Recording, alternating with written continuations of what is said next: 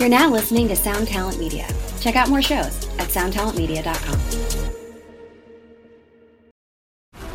This episode is brought to you by FX's The Veil, starring Elizabeth Moss. FX's The Veil is an international spy thriller that follows two women as they play a deadly game of truth and lies on the road from Istanbul to Paris and London. One woman has a secret, and the other has a mission to reveal it before thousands of lives are lost.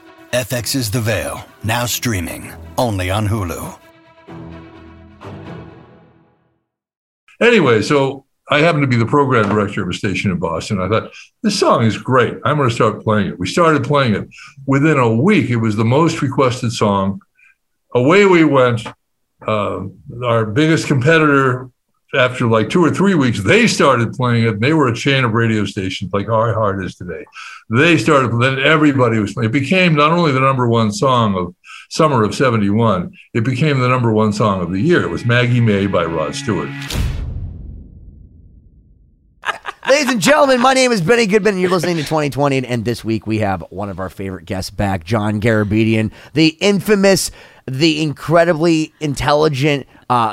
I think he's manifesting, as I think Shannon Larkin would say. But my cohort, Corey Peza and Siobhan, may question me. What do you guys think? I think that he works very hard, and he has a very pointed sense of determination. Certainly does. And manifesting is something that we definitely talk a lot about in this episode. So if you want to stay tuned to some of Benny's various side rants and some great knowledge, once again, from John Garabedian, stay tuned. Here we are for part one. Subscribe.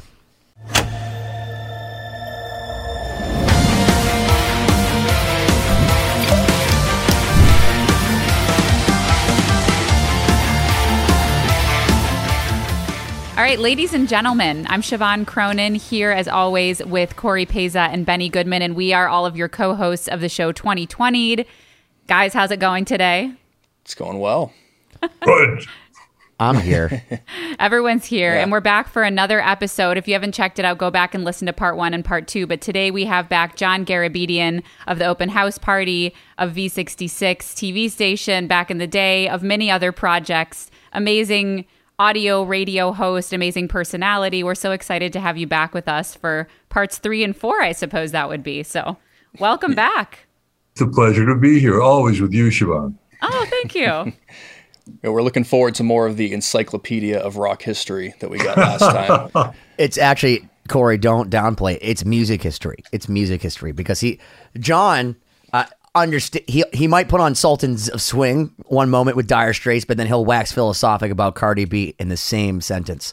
So, Well, I've got to say, when I was in high school, top 40 music was rock. It was called rock. And, the rock back then was Chuck Berry and Rock Around the Clock, Bill Haley and the Comets. And then it evolved and more pop came in, and then rock split off after the stuff that came out in the late 60s that created the era that is the classical rock era emerged. What is it that you think caused the divergence between rock not being a part of top 40 anymore? Because that's interesting. You know, when people ask me what sort of music I play and I say, I play in a rock band, it really is kind of like a separate genre from what most people would hear on the radio. You don't hear rock music as often or in as many places as you used to.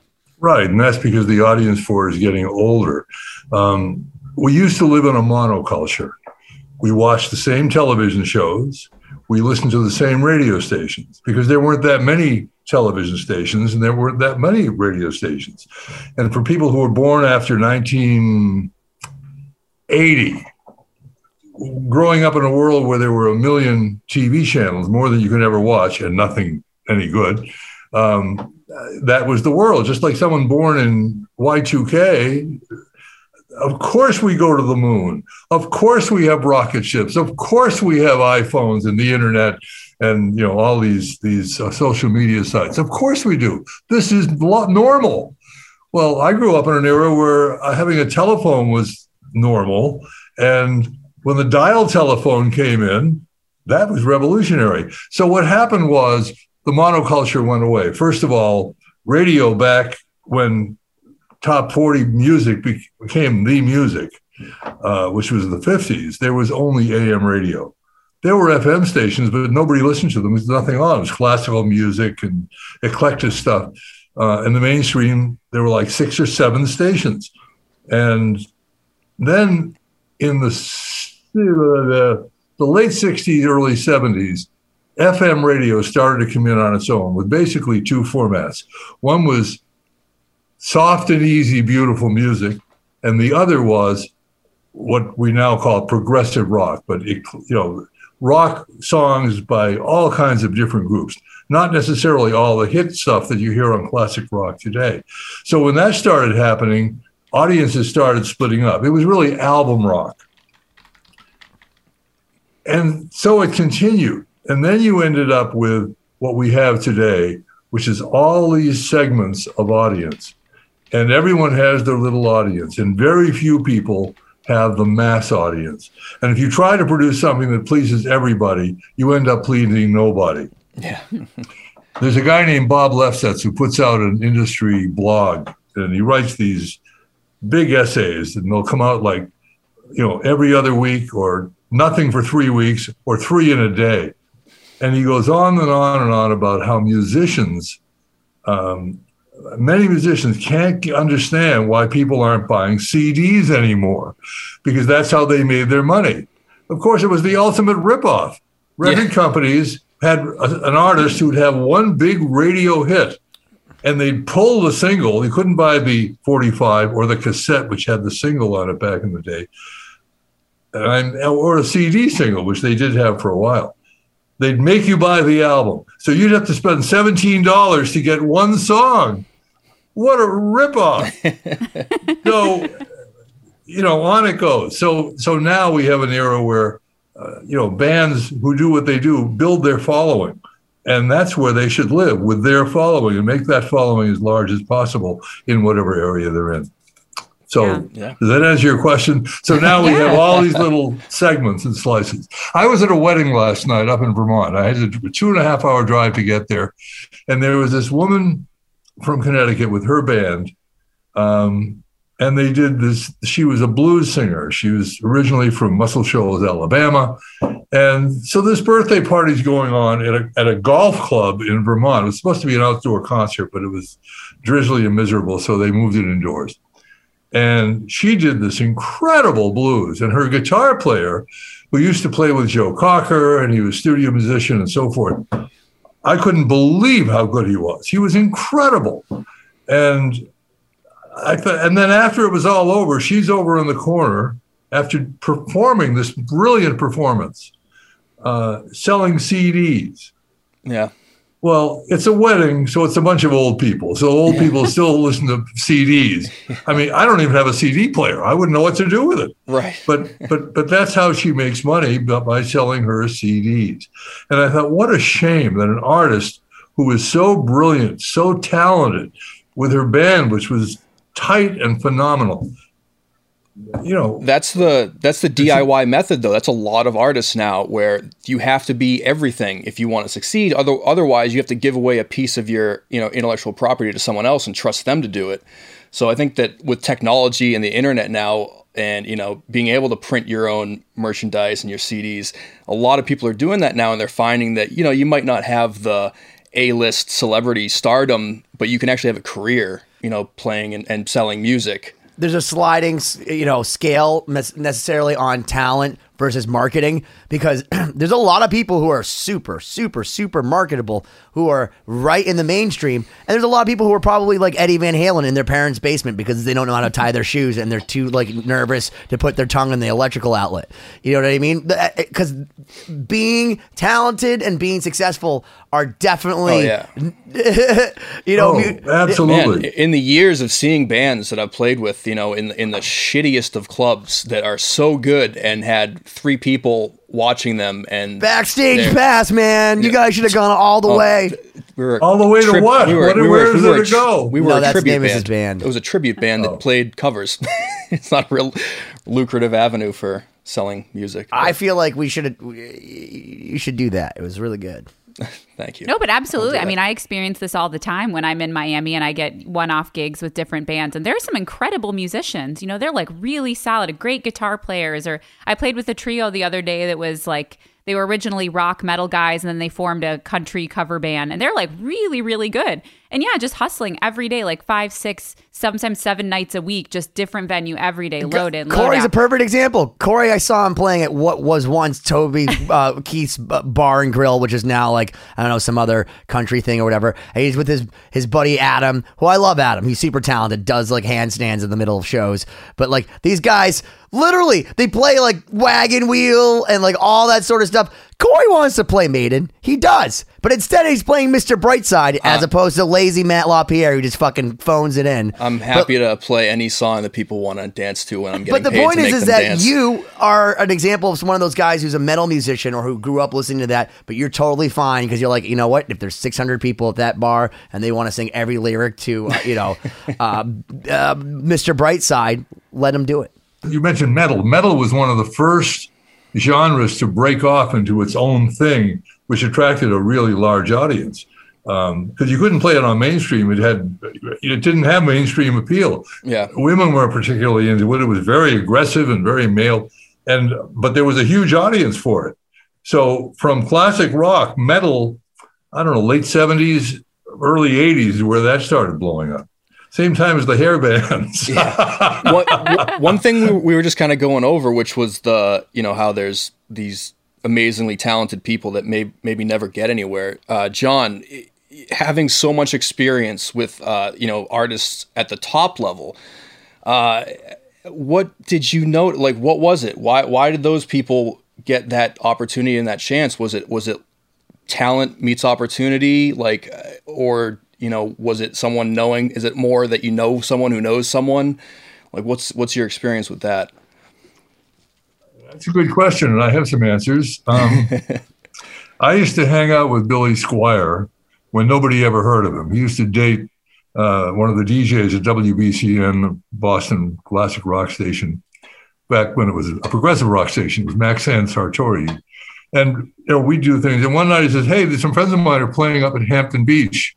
And, I told him we might stop by. I said, okay. So we went up there, and that's when I first met Aerosmith. And they were like, 22, 23 years old, young band.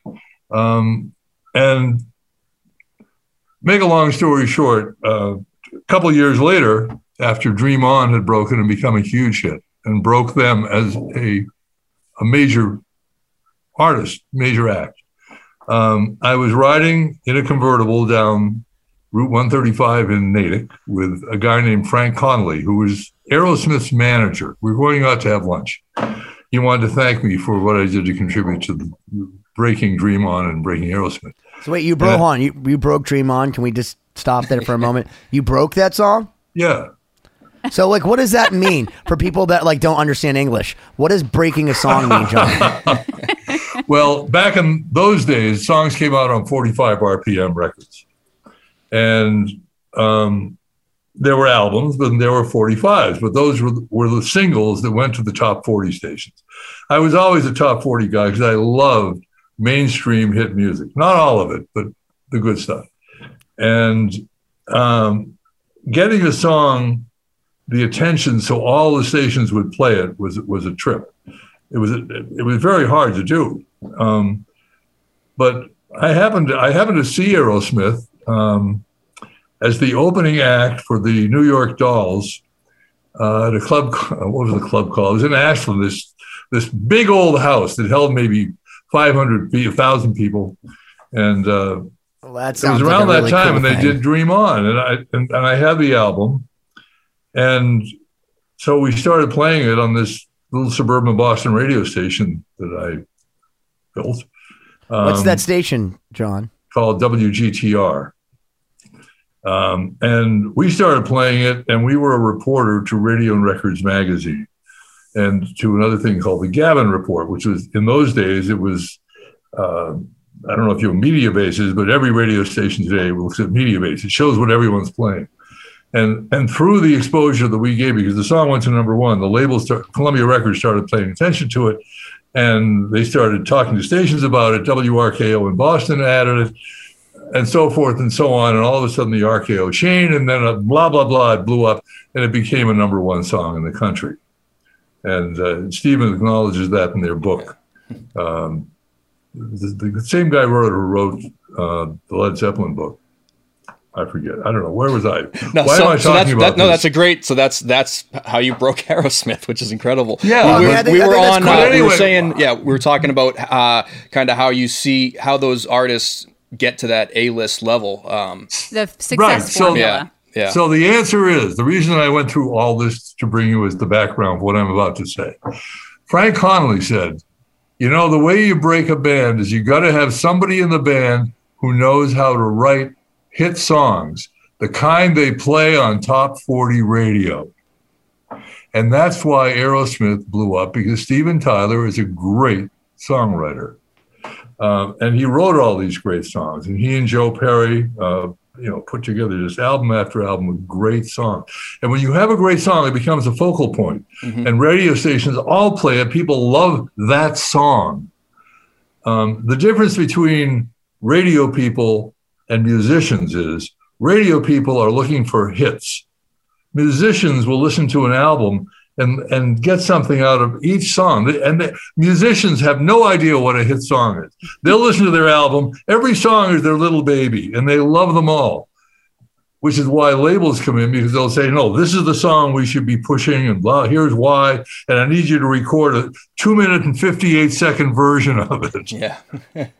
That's so funny, yeah, because radio is such a big part of the campaign for growing a brand or growing your group, and I've never really been on the forefront of the songwriting process, but it's something I hear a lot about, that it's like, all right, this is going to be our radio single, and there is that really is what it is. It's very song oriented, and it does. I don't want to say it's a formula, but there is kind of like a trend among what sounds good on radio. Yeah, there's rules. You got to, if you have a band that comes in, like if Ben and I are in our studio and a band comes in and they want to write a radio hit, they don't think about all the other work that has to go into it. But if they're just getting the song out, and they come in with a 5-minute, slow ballad, the first thing we have to do is say, all right, well, we got to cut that in half, and we got to get to the chorus within a minute. Otherwise, don't bore us. Get to exactly. The chorus. So those are they're real rules that they can be broken. I'll tell you, good. One of the best like real time feedback things that my buddy.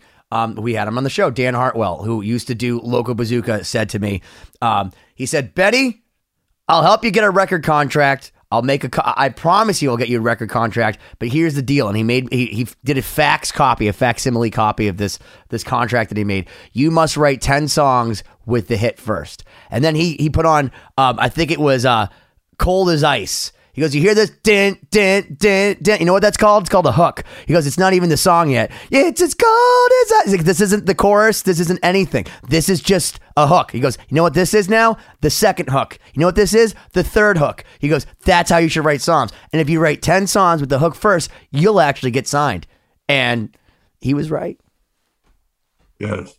But unfortunately, you can't sit down and write a hit, because that becomes formula. And I have heard so many times from so many artists, and I'm talking dozens, how did the song get written? They said, well, we finished the album, and somebody said, you got to go back and do something else. So they went back in and they did something else, and boom, that was the hit. Or it was the B-side of the 45. And some of the biggest hits that we all remember were not the side they were working. It's the other side. So give us an example, because I don't know what you mean by that. So like, you got a song, they're supposed to play you're supposed to play side A. What was on side B? What did you get sent? Well, one of my other experiences was in 1971, Rod Stewart came out with an album called Every Picture Tells a Story. And the single that came out of it, that the label Mercury Records was pushing, was Reason to Believe. With that Rod Stewart voice. And I had played the album at home and was listening to it, and friends of mine come over, and everyone liked side one, cut one. This thing that started out with a 30-second mandolin solo, and then paused, and then in came this ding thing. And it was a 5-minute song, which for radio is like unheard of. You want 3 minutes, 3.5 minutes. Anyway, so I happened to be the program director of a station in Boston. I thought, this song is great. I'm going to start playing it. We started playing it.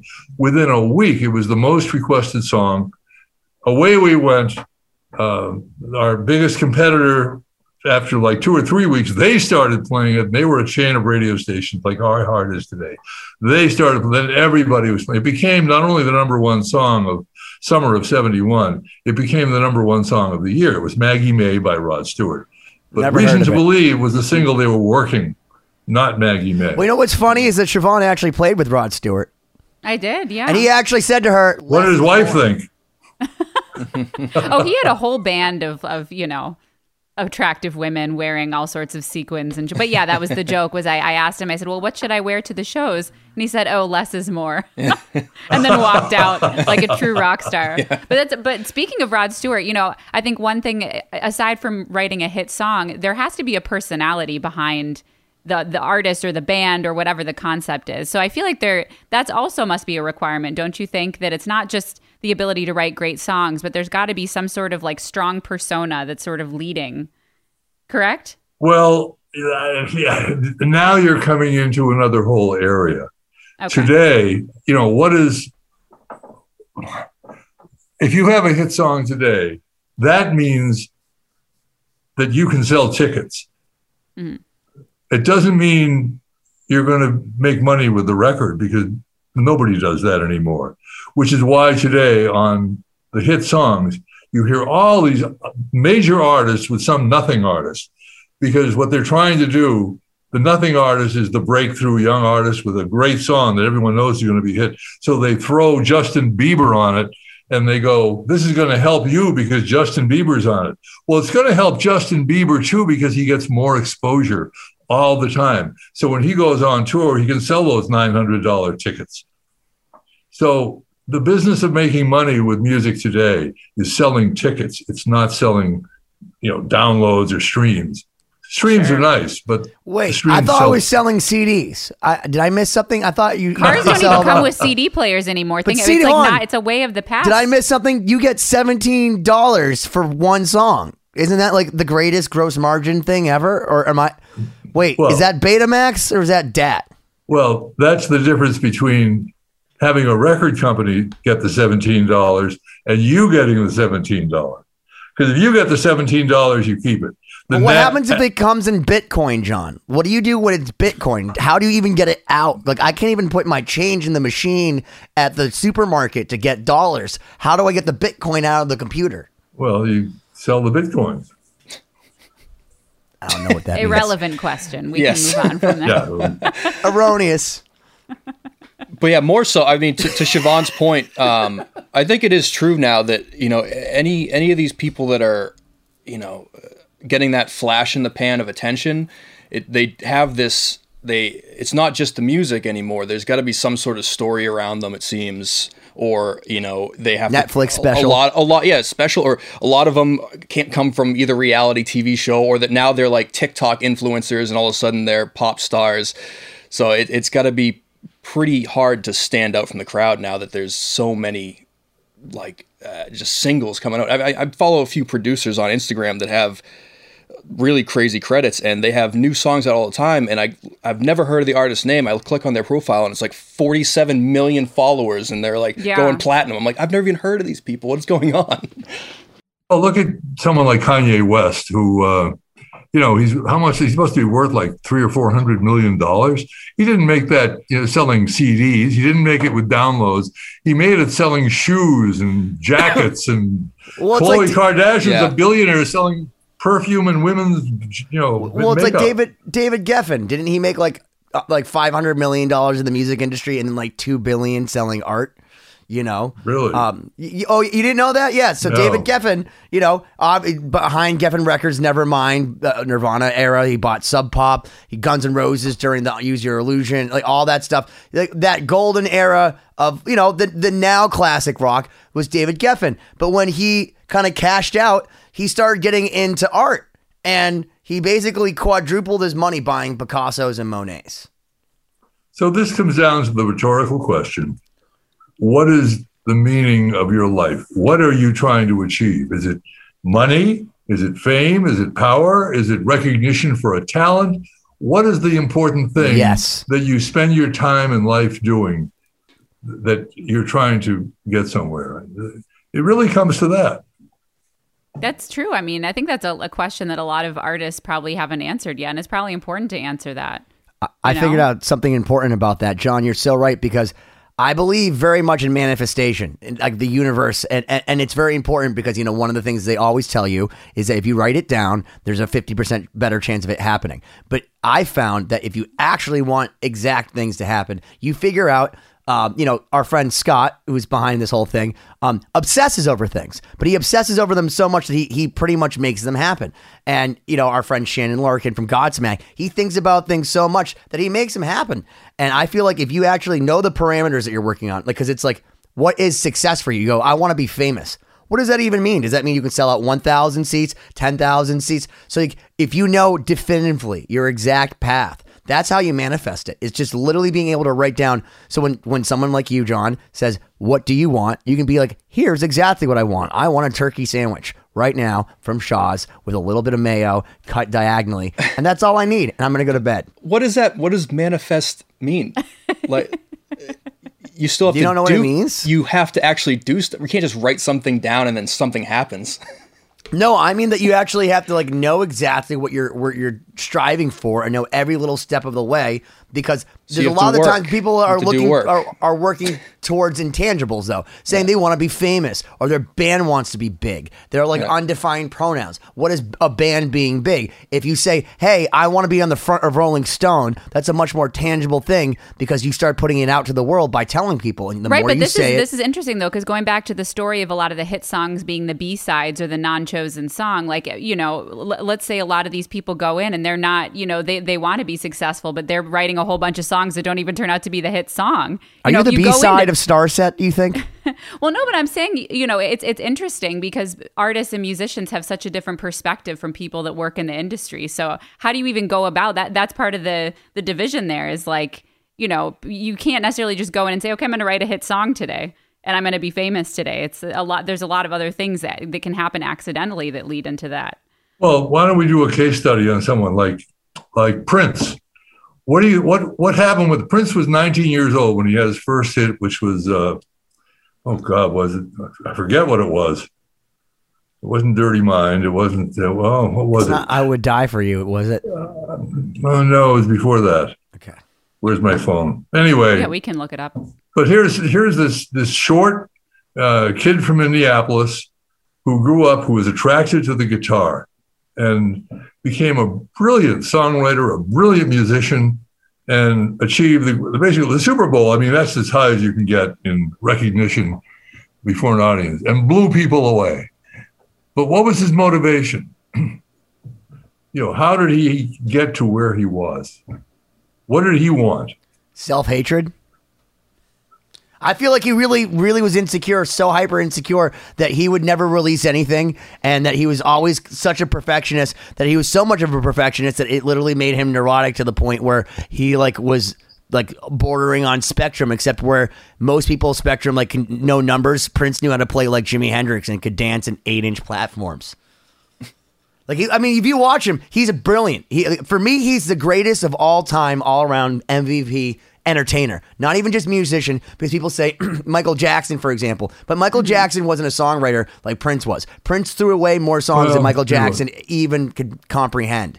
And that's the thing that was crazy. And Prince was so true to himself. He's the kind of guy that would have a documentary made on himself and then just put it back in his own vault for no one to watch.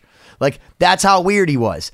And the fact that he was just, and he could go play the piano for 3 hours and it would be just as good as seeing an 18-piece band with all the women, because he was just so good at what he did, and it didn't matter if he played the saxophone or the drums or the guitars. It's crazy to me. And the funny part is he was so nuts as a person that he could call the record label 2 days before they're going to release, let's say, the Black Album, and say, I don't want to release it. I had a bad dream. And then they didn't. You remember that, John? I don't know. He was an entertainer, though. He did a show at the Worcester Centrum one night. And he was staying at the Marriott Hotel down the street.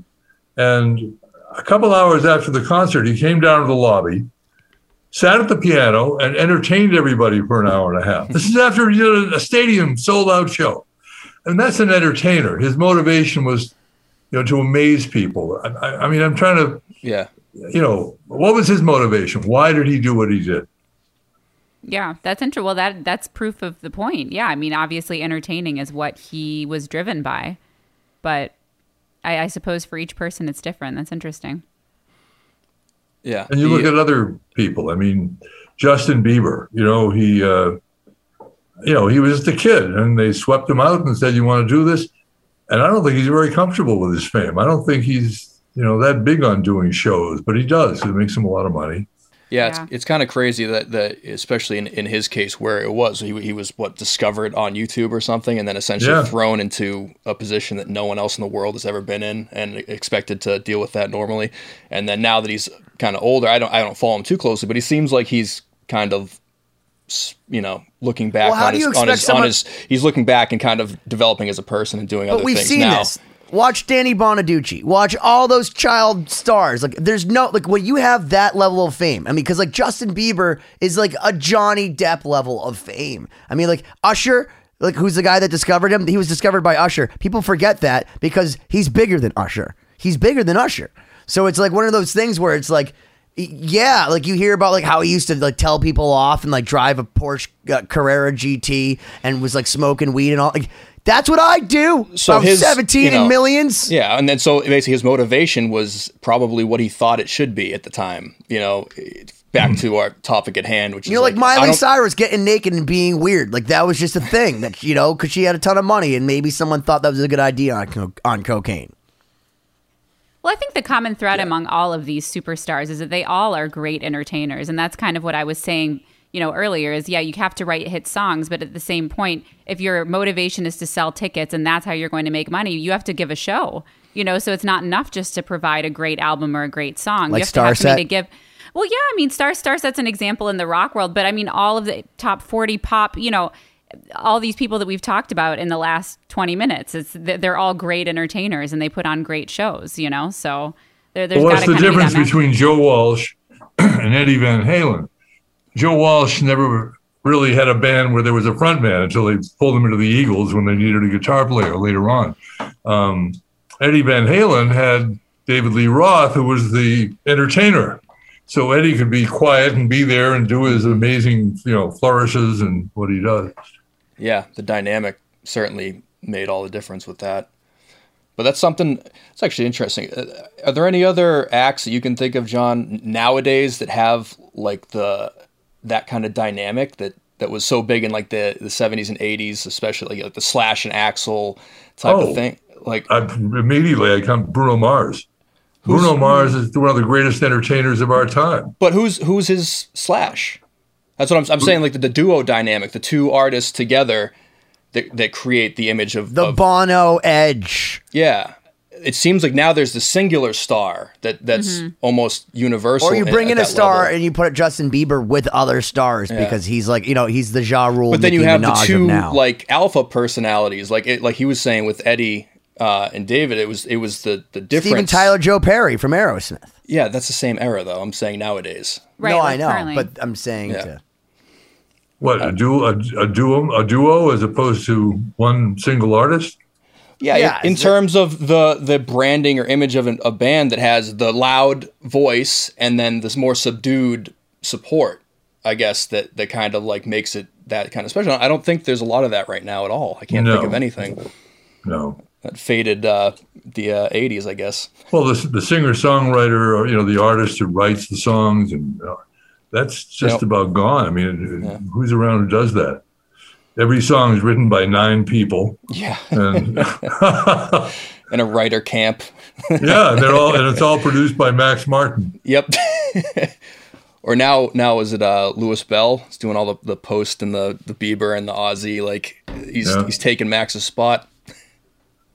But the funny thing now is the blend of Bono and U2 with what's his name, Martin Garrix, who they have a new song out. It's the song of the world, the Pfeiffer Cup. That's probably heard by millions of people, and I would never know that existed ever.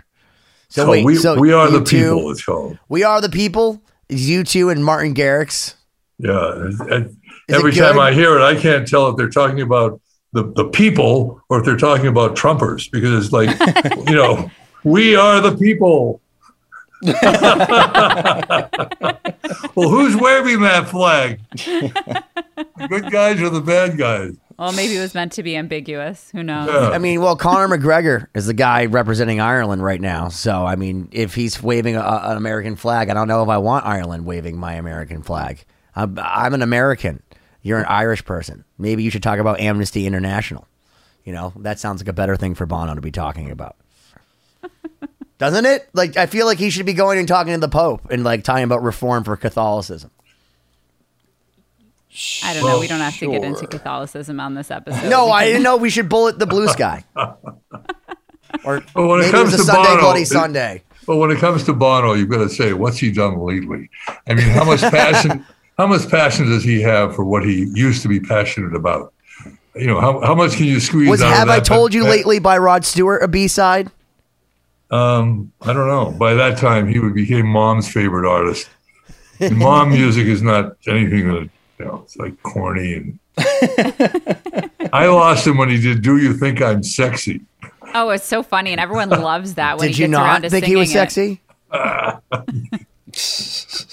I kind of like, I got to be real with you. I like really, really drunk Rod Stewart, like old Rod Stewart. Back when like people were like Elton John didn't want to go near him because he was just too much of a drinker. I feel like that's when Rod Stewart was like legit. And then he came out with all those, when all the girls told him he was pretty. That's when he came out with those silly records. Well, anyway, to get back to John, I want to ask you, maybe we can talk about some of the artists or groups that are interesting you, right now, because obviously in our earlier episodes, for anyone that hasn't heard, go back and check them out, 2020-d.com. Subscribe. We did part 1 and part 2 with John, talked a lot about some of the artists he's worked with and, some great stories about people and how they rose to their fame. So is there anyone that you're interacting with now or listening to that's kind of piquing your interest as a musician or an artist? Well, if it's all rock people watching this, I'm not sure they know who Olivia Rodrigo is. What? No, how come you're putting us in a box? There's people, my mom doesn't listen to rock and she watches this show. Oh, okay. Well, Olivia Rodrigo is a Disney artist. I think she's 17. Maybe she just turned 18. She's a phenomenal singer. Phenomenal. She had one of the biggest songs of the past year called Driver's License. And she didn't even have a driver's license. I remember that song. Yeah. Yeah, and it was very well produced, and her singing is brilliant. She did it on SNL, and until then, I just thought, oh, it's another pop, piece of pop, here today, gone tonight. But the emotion she poured into that and the performance was brilliant. She now has 3 of the top most played songs on Spotify. Jeez. Top 10. Wow. 3 of the top 10. Yeah, she has that one now that's basically Paramore from like 2007. Oh, yeah. Da, da, da, da, da, yeah. John knows. Well, listen, because wasn't it you, Siobhan, who said, or no, it was Richard Shaw we were talking to, John, that said that one of his professors at university, so it's very high class, said that if you were actually writing original music, that you wouldn't recognize it as music if it was truly original, and that everything is already done and it's been done. And I guess, you're saying don't follow trends. So how do you be original in your own way, but also acknowledge the fact that you are playing the same 3 chords that Tom Petty rode to the bank for years? I don't know. The answer is I don't know. I've lived through music going from corny old pop songs in the early 50s to rock and roll emerging in the late 50s to the 60s when you had the British invasion, which was a bunch of British artists doing their version of American blues, such as the Beatles, who stole all that. Didn't you see the Beatles live? Didn't rubber you? soul. Yeah, I've seen them live. I think I saw a picture of you in front of the stage. Did I not, when they came to Boston? Yeah, at Suffolk Downs. What was that like? It was, you couldn't hear a thing because all the girls were screaming.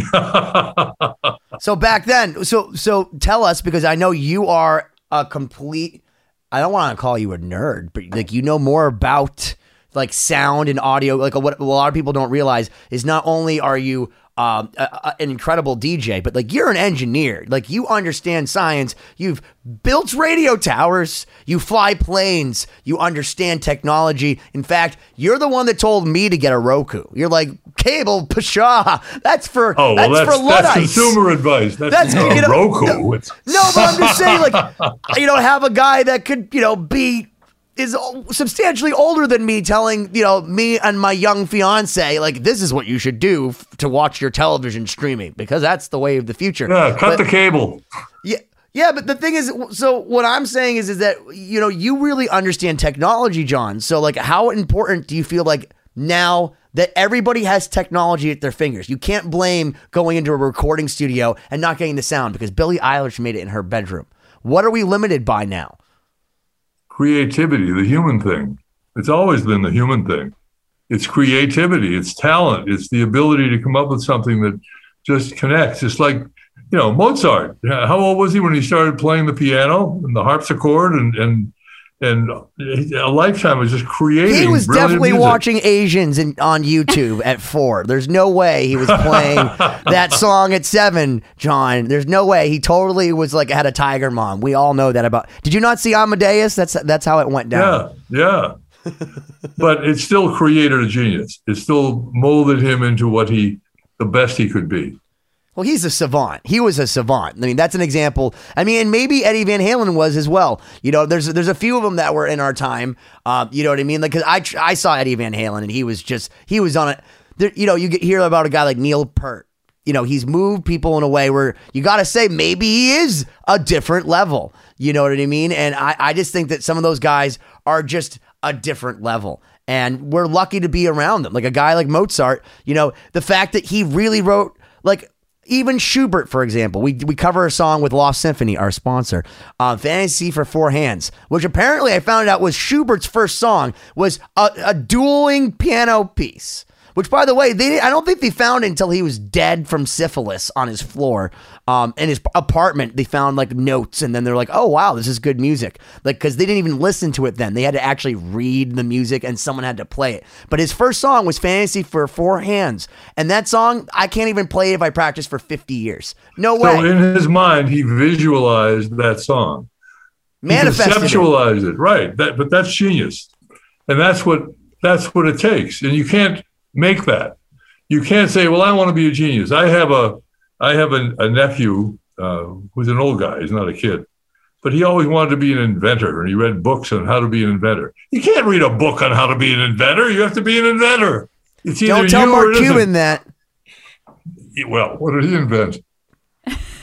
Broadcast.com, which was the biggest. Unload this on the poor Yahoo, who paid $5 billion to him, and then 5 years later it was shut it down.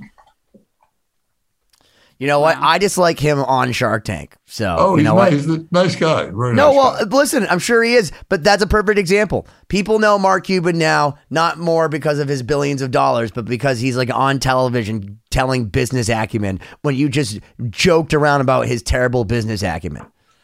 Well, no, I didn't say it was terrible. It was very lucrative for him. But he had this idea, and he created it, and it could have been something. Could have been. It could have been. But what he was doing was aggregating radio stations and giving you what basically iHeart Radio is today. Right. So does that make him revolutionary? Was he ahead of his time, do you think, with this concept? Why didn't it work? He sold it too early? Can you smell that? Is that coming through? That the was thing? very realistic reaction. It's coming out of the keyboard. I'm so disillusioned by all of his weed smoking that it, whatever. Smoke is permeating the Zoom John call. sees it in person. I mean, come on. Yeah. There was a question in there, but Corey, we'll just throw it back to you. I guess Ben's all over the place today, so let's just see where we landed here. Talking about Mark Cuban maybe not having, that one situation work out. Obviously, he's incredibly successful. John, you've had, it seems like, a million ventures in your life. You've built radio stations, TV stations, you've written books. Why don't we kind of get back to you a little bit, and can you tell us one of the bigger challenges of something you tried to tackle throughout your career that, maybe you put a lot into and just never quite made it over that threshold? Sure. A couple of them. Yeah. I don't know. I was always motivated by something I'm passionate about. And I was always passionate about radio. I was always passionate about really well done radio. To me, it was an art form. It was done really well. And in most cases, it wasn't. And today, it's just horrible what's happened to it. There's really nothing on music radio that's any good. It's all trash. It's just very formulaic and mail it in. And there's no exciting creativity, which there was 20 years ago. There was 30 years ago. Very good examples of it back then. And the talent has left. Just to add one more thing, which has nothing to do with getting to where you want to go, is, the excitement about radio is gone because there's nothing exciting about it to excite young people to get into it. There are many more exciting things to get into today because of what IP has brought us, and IT and IP both. So what motivated me back then was exciting radio. So as a young disc jockey, when I became a disc jockey, where I got paid for it, aside from high school dances, which I did starting when I was 14, when I was 17. And when I worked at some different radio stations. And by the time I was 21 or 22, I was at this 50,000 watt, huge radio station in Albany, Troy, Schenectady, New York, the capital district. And we covered, 5 states. We got into 5 provinces of Canada. I was on the air from 9 to midnight, which is the period after dark when AM 50,000 watt signals went for hundreds of miles. And I was not happy because the station had a very tight format of when the song ended, you said this, and then you said that, and then you read this little index card with a slogan, and then you hit the next song. And it was just boring to me. It wasn't the kind of radio that I thought was great or loved. And I thought, if I want to do that kind of radio, I have to be the program director. And then I thought, well, that mustn't be good enough because the general manager is going to want things done a certain way. And he might bring in a consultant to help set the thing up. And they like to systemize everything beyond belief. So I thought the only way I can do that kind of radio is to own the radio station. So I figured, how can I own a radio station? I didn't have a pot to piss in. But that I did have my engineering talent. So I started studying the FCC rules and how you get a license for a radio station. And I figured a way to get a radio station license in the Boston area, which is where I wanted to return to because I love Boston. And which I didn't really realized until I went to college in Miami and realized that Boston was really a cool place. So I went looking for a partner to put up the money because back then the FCC required you have enough money to build a station, run it for 3 months with no income. And I didn't have that kind of money. So I found a partner, a guy to put up the money, and we applied to the FCC, and that was year 1. I did all the engineering applications, did the engineering study, did this, put that together, the business plan, the blah, blah, blah. We filed the application in September. The FCC processed it, and assigned a date in May 5th of 1965, after which nobody could file a competing application. On the last day, in came a group of 8 people, 4 young guys who did all the work and 4 rich guys who put up all the money. Well, we didn't have all the money. We had one guy who had some money, and he freaked out. Anyway, the story goes on. After 8 years, hearings before the FCC, and $250,000 in 1960s money and legal fees, which today would be a couple $1 million, we won the license. Wow. But it took 8 years to get it. And we built the station, put it on the air, and away we went. We were profitable from the second month we were on the air, and it worked out quite well. Was there ever a point where you thought, you know what, this isn't worth it? Yeah, because nobody was going to hire me because they all knew that I'd had this thing coming, and we're not going to hire somebody who's going to quit in a year. So I had trouble getting a job. I mean, it was a tough 8 years, but it all worked out in the end, sort of.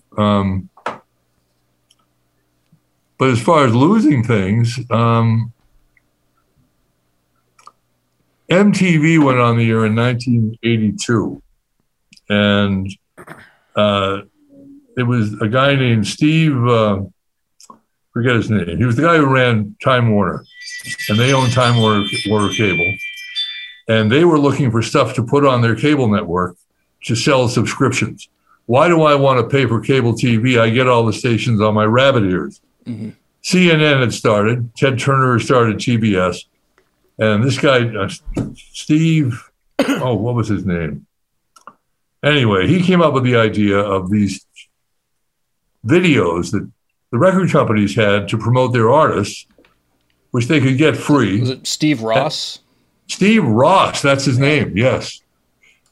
Steve Ross, he hired Bob Pittman, this young programmer from New York, who put together a plan for how it would work.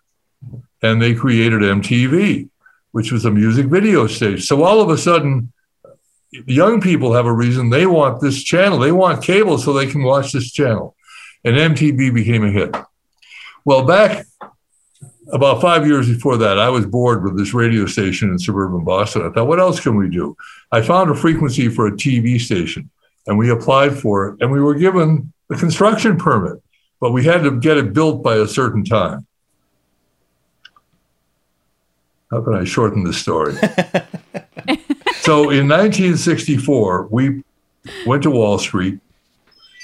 We got an investment bank to underwrite our thing and put up the money to build this new television station in Boston, the most powerful station in the market, 3.5 million watts.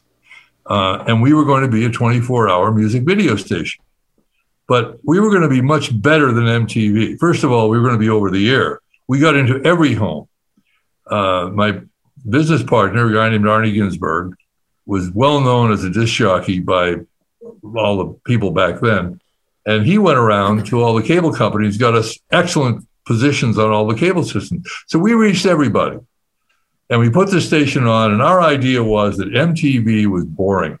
It was 4 VJs they just come on between the videos. Well, here's another video. Well, we had live broadcasts. We had live from the Palace nightclub. We had all this stuff going on in the streets. Plus, we had local Boston bands on, which back then there was a rich Boston music culture with a lot of bands. This is the mid-'80s. And the ratings came out, and we found out that everybody was watching us, but they weren't staying on our channel for very long because every 4 minutes we had a new reason to tune out. On the radio, you learn this. You play a song. The next song better be something that's going to hold the people in the song before it and the song after that and so forth. Well, with television, you have an hour show or a half-hour show. It's sticky. You get the beginning of it. They suck you in. You've got to watch the story. How's this going to work out? Or you watch a sports event. You want to see who wins, blah, blah, blah, blah. We didn't have that. And we did focus groups, and we found out that was the problem. We had to have programs. So we realized if we didn't have programs, we weren't going to get the ratings. If we didn't have the ratings, we weren't going to get the advertisers. We weren't going to get the kind of money to make a profit and pay back the investors the money they put in. So at that point, we had a choice of either going back to the investors and raising more money to get programs, which were much more expensive than what we were doing, or we could sell the place and still make a lot of money. And the practical thing to do was sell the place. People invested in it. Yeah. And we had how many investors? 120 or 130 investors. They didn't invest in it because they wanted to watch television. They invested it because they wanted the money they put in to come back as more money. Yeah. So that's what we did, and we made 156% on our money. Wow. But if we'd gone the other way, we could have just gone down a deep pit. We would have had to go back, ask for money. They don't trust us anymore because we changed the thing. So obviously sorry, continue. Go ahead. No, that's that. I was going to say, so it seems like that was the right choice, but having put so much into it, and you'd gone around, did all the work to build the TV station. You know, did it feel like your baby that you were giving up, or was it more? No, okay. Because once we got it on the air, we're running it. It was fun. We had a great time, and I love projects. I love building things. And the first day of broadcast, the staff we put together, they were great people. The saddest thing was telling them that we were letting them go, and we had to sell the place. But it was the right time and the right thing to do, because when you run a television station, it's not like you're in there having fun. You're in the front office dealing with everybody's biggest problems, including your own. Yeah. So it was time to go. So that was great. That's good. But then Go ahead. I was going to say, do you really think that video killed the radio star? Because it sounds to me like you did video and then went to radio. Well, I did radio for 25 years before I did the video. So, but you went and got the radio station after that. So, I mean, you took the radio by the horns, because didn't you say you had to own a radio station to really do what you want? So you were on radio, right, but not on your own terms. So I mean, on your own terms. And that worked out well too. But the television station was the next step along the way. And then when that was done, it was like, what am I going to do next? And then out of all the things I love doing, it's, you drop your contact lenses? No, you're wearing glasses. Oh. You dropped his pipe. No, that's over here. It was my cat. Oh, the cat. You dropped the cat? No, I didn't drop the cat. It was just making. Well, listen, a little pussy never hurt anyone. So, the next chapter was doing radio. And I thought, well, radio on the weekend really sucks. And I was approached by the program director of a station in Boston, Kiss 108, who asked me if I was interested in doing a weekend show on Kiss. I said, what do you need me for? He said, well, he said, I can't get anybody good on the weekends. He said, and the ratings show it. He said, we do great during the week, but we take a big dip on the weekend. So I said, well, I've got an idea. So I got together with him and I said, I have this idea for a Saturday night show, a big blowout that will be the centerpiece of your weekend. We have the biggest stars. We have people calling in on the phones, a live studio audience, and hosted by a superstar, DJ, me. So I created this show called Open House Party. And we took off, and we were up to about 100 affiliates in the first 2 years, including all over Canada. We were on a bunch of stations up there. And all of a sudden, the economy hit this shitter. And all the radio stations who had been financed by debt were in big trouble. They weren't able to service their debt. So one by one, they started changing their format. They started doing everything. And we lost station after station.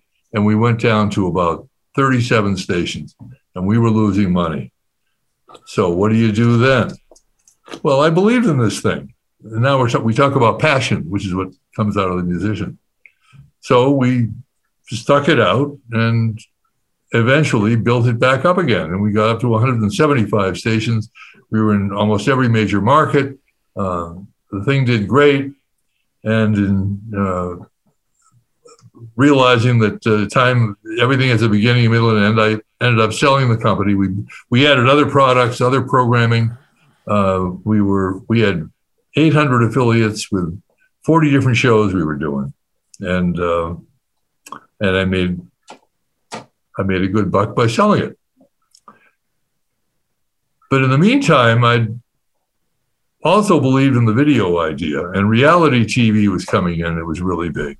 So I had this idea for a reality TV channel, a cable channel with reality, and we started that. No, we already went through that. I was joking because MTV literally is like all reality shows, because the people that were born in Generation Z or X, whatever, all they've seen is The Real World or Jersey Shore. They don't realize that there actually was an MTV Buzz Clips. Well, it wasn't just MTV. Reality TV was everywhere. Remember Big Brother? In fact, Big Brother is still around. There was a lot. It was all reality TV became the thing. MTV did it well with their what was that show? The Real World. The Real World? Real World. Yeah, they did a great show. That was a great show. That was the point where MTV had realized suddenly, after being on the air for 8 years, they had to do programs, not just videos. That was around 1989 when, what was the show where they had the people sit in the chair and if they didn't answer right? Oh, you can't do that on television? Yeah. Yeah, you can't do that on television, right? That was on Nickelodeon. And they'd slime No, you? no. This was on MTV. It was a quiz show. Oh, man. I don't think I know that They one. sat in a big chair, and if you answered wrong, the chair would just dump you into the chair would just literally fold over, and you'd fall down. That might be before my time. Yeah, I was 2. So anyway, so reality TV. Control? So we created this reality TV Remote channel. control? Remote control. That's it. Oh, there Thank we you, go. Google. Okay. MTV Chair Show. That's what I searched. Corey, you're really good. Thanks. Corey, you would have been something in terrestrial radio. I know, right? I tried that. Wasn't a fan. So we started pouring money into this thing and building it up. And we started getting on cable systems. And one by one, we added cable systems. Charter was a bitch because they're very, very tight and very hard to get on Charter. I mean, Comcast. But we made a lot of trips to Philadelphia, and we thought we were getting somewhere.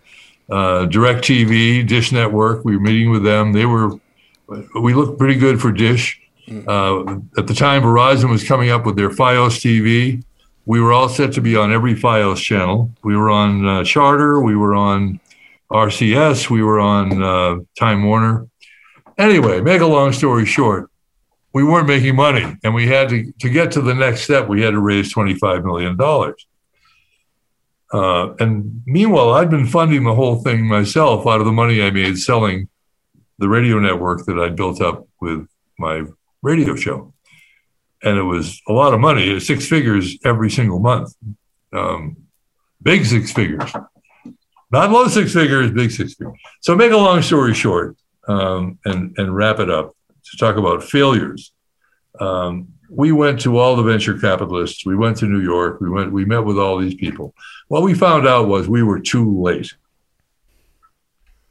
We were too late, even though at the time MTV got the highest fee per subscriber of any cable network because the 12 to 24, 18 to 24 demographic was so hard to reach for advertisers. So they charged a premium for it. And that's where we would have been if we had been able to continue. But all the venture capitalists had been hit by everybody else with their idea for a TV channel, the golf channel, the tennis channel, the puppy channel, the kitty channel. It was on and on and on. There were all these channels. And, some of them were successful. Some of them weren't. Most of them weren't. So we had to live with that shadow. And as a result, the day came where we could keep going and I could end up, going to work sweeping floors someday, or we could cut the rope, which we had to do. So we did. And to a cost of a loss of millions and millions of dollars. But it was a nice try and it was fun to do. And it's important to note that wasn't the end of your career. You didn't you didn't just throw in the towel. So actually, as we wrap up this hour, our first part 1 with John Garabedian, thank you for joining us. Our second part 1. Our second part 1. Part 1 of 2021. Please go back. Well, actually, so we got to tell everyone to go back and listen because a lot of the background of some of the stories you referenced, we got into a lot more depth in part 1 and part 2. There's a lot of onions. We'll have links to the previous episodes below this episode, but in the next episode, in part 2 of our 2021 interview, I want to talk a bit more about your successes and what went into those maybe, and get a little insight. Especially, I'm fascinated by someone that can have an idea and grow it into something so large. And I would love to hear what went on between that initial spark of an idea and then, having hundreds of, different outlets be involved in what you're doing. So for now, thank you, John. 2020-d.com. Party Liveline, I believe, is the current show. Check out his book, The Harmony of Parts. It's a really good book, The Harmony of Parts. You can get it on Amazon. And Life on the V, which is you can get. I think it's on Amazon. Ben, back off your mic. Yeah, you're very loud, Benny, as usual. Well, you don't have to on lean Amazon. You can find it on Amazon. It's very good. Life on the V. We'll have it's very links. illuminating, actually, to how revolutionary. Because honestly, we didn't get into it as much. But I mean, John and I are friends. But I have such an immense respect for him because he is a revolutionary, and the amount of people that you've reached, as far as especially at a time when radio was people's friends. They turned it on like every single week. I remember growing up and hearing you on the radio every single weekend, and it's crazy. No, but it's one of those things where Ben, you have a talent for starting a new episode as I just want to make sure this is like 67 minutes as opposed to 62 minutes. We'll pick it up on the next episode, 2020. We'll see you next time. Thank you, everybody. Thank you. Thank you, John. Thank you, as always, for checking out this episode of 2020. Please visit 2020-d.com, like and subscribe to the podcast so you don't miss out on future episodes. This week's throwback clip is from episode number 69, featuring Steve Wood, senior executive at Shelter Music Group. Check it out. Now, when you're dealing with the Hollywood vampires, that is a whole different ballgame, and it is not for the faint of heart.